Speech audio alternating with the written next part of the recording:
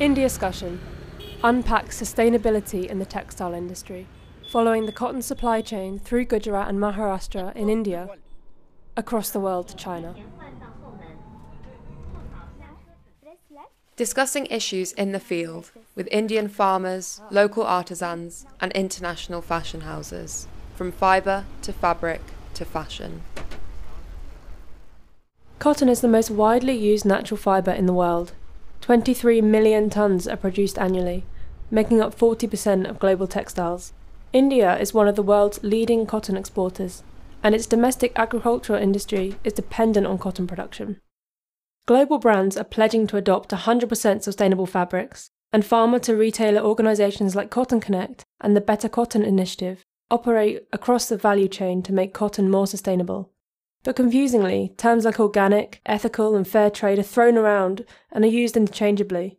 For instance, BCI certified cotton, though supposedly sustainable, is not necessarily certified fair trade or organic, nor does it guarantee that child labour isn't employed in its production. So, what exactly is sustainable cotton? To tackle this question, we visited 3 cotton farms and factories in Gujarat, India's top cotton producing state. We explored the early stages of cotton production, from farm to fibre to yarn. But this is only the start of the chain, preceding the production of the final fabric, garment and its retail. Starting in the field, Harshad, translated by Bhagyashri, explains how local farmers grow cotton in rotation with other crops to maintain soil quality.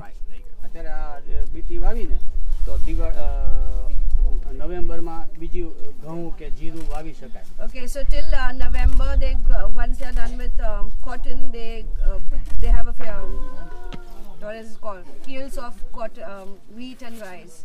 So that's their alternative support. And March they do the black cotton, after which they are like, none of the crops can be grown after March. These farms and factories predominantly or only work with genetically modified BT cotton. Compared to local Desi or Kala cottons, BT cotton produces a higher yield of softer fibres, and faster. Sandeep from the spinning factory explains that local farmers are turning to GM to meet increasing market demand for more garments. BT cotton will give higher production. That's why people are diverting there.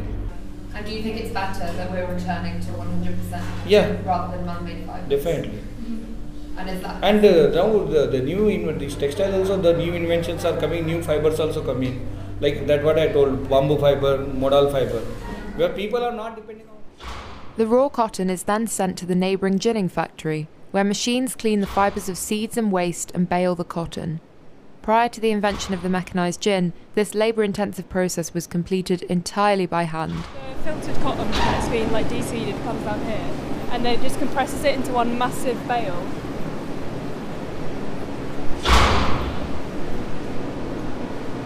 And that's what comes out here. Where does it come out? This opens up, and there's a guy that straps when it's out. You can see he'll go around like a plastic sort of strip that goes around several points of the bale to pack it in. Where do you sell your cotton to? Is someone who's spinning mills next door? Surrounding 30 kilometers area, there are 7 to 8 spinning mills. Mm-hmm. And do you know where it goes? Government of Gujarat are providing heavy subsidies. Oh, great. To spinning industries. Down the road in the spinning factory, Subramanyam explains how the cotton bales produced in Sumit's factory are then spun into yarn. Before it goes to yarn, this is a raw material, the final product of cotton, which before it goes for yarn. So this is the cotton bales. The cotton bales, yeah. Weight is 160 kg, 160 kg. 160 kg per bale. This is the cotton main raw material. After that we are making thread. This is the 30 count is for making shirts and all that. 32 is for making underwear, banyan and all that, jungis. And then 34 is for making t-shirts. If you are taking cotton shirt, it comes under 32. How many different counts do you have? 4, 5. 4 counts. 4, 5. 30, 32, 34, 36, 40. As of 2013, nearly 2,000 of these cotton mills were operating across India. However, the decentralised small-scale model of land ownership and production in Indian agriculture is a barrier for sustainable innovation.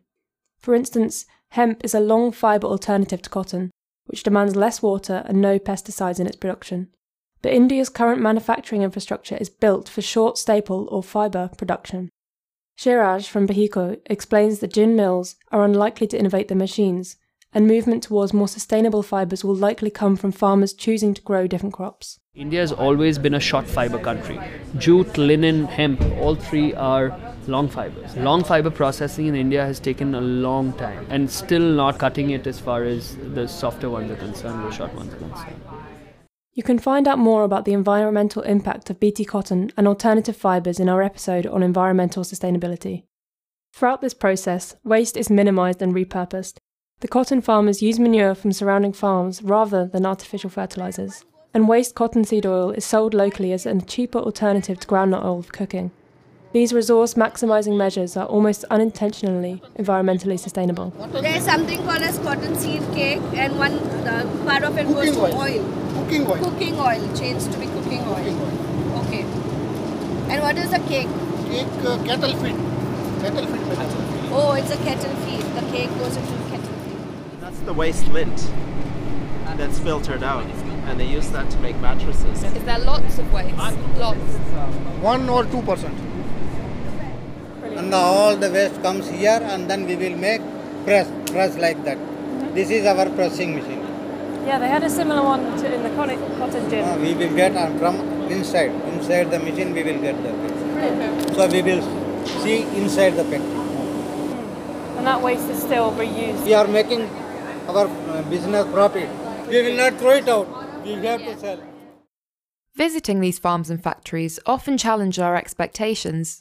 The collapse of the Bangladeshi Rana Plaza garment factory in 2013 still defines consumers' perceptions of poor working conditions in the textile industry.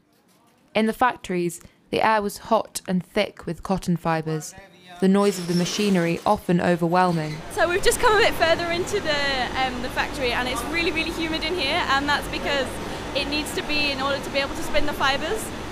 So they're like actively humidifying the room, and I've done this in like northwest England because it's naturally a place that's really quite wet and humid, and they'd have to like put water on the floors every morning.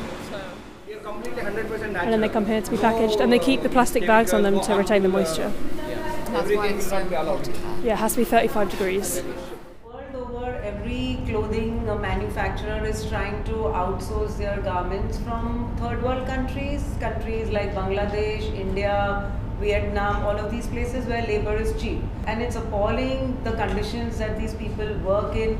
A lot of factories are really small, congested. I mean, the workers stay at the same place, they work in the same place, they're crowded, cramped, they cook in the same place, they sleep in the same place. They do not get any benefits from their employers, they do not get any such thing as a provident fund, leave. They are made to work very often for 12 hours a day, 15 hours a day. They work in pathetic conditions because they need the money. They don't have a single voice, they do not have unions. The gendered division of labour certainly persists, and most of the spinning factory workers we saw were unmarried women. Yet both Subramanyam and Illa highlight increased gender equality in their workplace. The working conditions, so it's 8 hours shift. Morning shift, our staffs are workers are ladies, and second and third we will take men's. And then night hours we are making gents. So it's people working 2 jobs? 2 jobs. We are providing employee to women also. Do any of the women that have been here quite a while ever get promoted to be? So we are making a lady supervisor and all that for making the problem of the ladies. We will adjust our ladies supervisor and all that. They will take care of this ladies. My name is Ila, and I am working from here last 6 years from when the company built here. And I am working with girls laborers and other laborers. There are lots of women that work. How many women work in the factory? 215 women and girls working. Here is 425 men and women. Do the men and women do different kinds of work? No, same job. Maintenance staff is other job, but women in production, same job. And do men and women women. Yeah, every year, 10 above girls they are married and go. So when they're married, they married women is only 10 or 4, only packing area. All department is unmarried girls. It was very interesting to listen to those people who work there. Like everyone was talking with like a lot of enthusiasm and happiness when you ask them actually what they do. They were so there enthusiastic. and, You could also tell that by the way that they actually wanted to introduce us to all the people. It's quite difficult for us just going there for like a couple hours in an afternoon to know what it is really like, because a massive group of people have just turned up at your factory, and like obviously everyone's going to be quite excited and curious as to why we're there. And I do wonder how much people knew about the reason we were coming, and also how much of it was sort of put in a way that would make sense to us, and like how honest people were being. And I guess it's just something that we can't really know. But After spinning, the yarn is then exported across the world to be woven into fabric. And this international industry is booming. Subramanyam explains that the factory hires 30 new employees every month just to keep up with demand. The factory is only 6 years old. Is that fairly new because there's so much demand? Demand, we will make the order like the demand. Demand is very big. But all 365 days, again, 24 hours working, 365 days my company. This is working 24 hours. Keep going? Keep going. We are improving the quantity and making the productivity and getting demand also. We are making market, and our sales is going higher side only, not down. So are there more and more factories appearing in this area? The export of cotton thread is demanding in countries. So accordingly we get the order through merchant exporters. We will export all the things. 90% of my cotton is going for export. Only 10% is for home consumption. Where is your biggest export? Export Indonesia, Vietnam, China, Japan. They're your biggest ones, are they? Egypt. What I did find interesting was the sort of localised emphasis of the whole production. They were all basically on the same road, these 3 factories, and then suddenly at the spinning mill I was expecting, when I asked, so where does this yarn go to be weaved? I was expecting another place in Gujarat, but actually he was like, oh, South Africa, like, and listed all of these countries which were, very far away from the main production of the cotton. At this point, the localised, interconnected nature of cotton fibre production goes transnational. You can learn more about the global textile value chain in our episode on trade and business. Yet textile production in India has a long international history.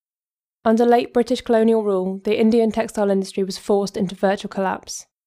Between 1800 and 1860, exports dropped by 98%, while back in northern England, industry boomed with the production of its cheaper machine-made yarn. The influx of English goods, along with tariffs on Indian imports, destroyed the domestic textile industry in India. The subsequent loss of income led to widespread famine and the deaths of between 1.5 and 1.7 million Indian weavers. The American Civil War changed the situation because the slave trade ended and it was no longer cheap to produce cotton in the United States on the same scale that it had been before the Civil War. So India began to fill the gap, started growing cotton, which was then sent to Lancashire mills in the United Kingdom. However, for peasants in the region, it could have provided an opportunity for them to make lots more money, but local merchants kind of intervened and you got a big network set up, which would eventually leave the peasant with the least amount of money. But the person who sold the cotton to British merchants would get the most amount of money. And then the cotton economy in India started. To survive, many workers moved into agriculture and subsistence farming. And by the Declaration of Indian Independence in 1947, 90% of the national workforce was employed in agriculture, many of whom had historic family connections to weaving. Reconciling this difficult history is a continual, necessary effort. In the contemporary textile industry, we are not only detached from this formative legacy, but from the people and processes behind our everyday clothing. We as Westerners have helped construct a system in which the Indian economy is incredibly dependent on cotton farming. If we were to stop, or if we were to invest in alternative industries, maybe in buying British fashion or buying clothes which use different materials that aren't sourced from India, we could then end up causing grave levels of unemployment in the Indian economy if the cotton industry collapses, for instance. How do we then go about making our fashion choices more sustainable? How do policymakers go about deciding what's the best thing to do, or what's the right thing to do, rather?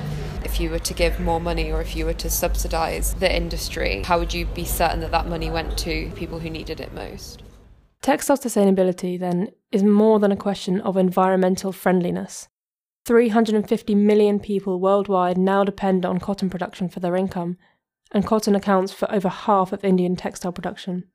As much as we have an urgent need to invest in environmentally sustainable choices, like buying local or natural fibres, we have a social responsibility towards those who are affected by those same choices.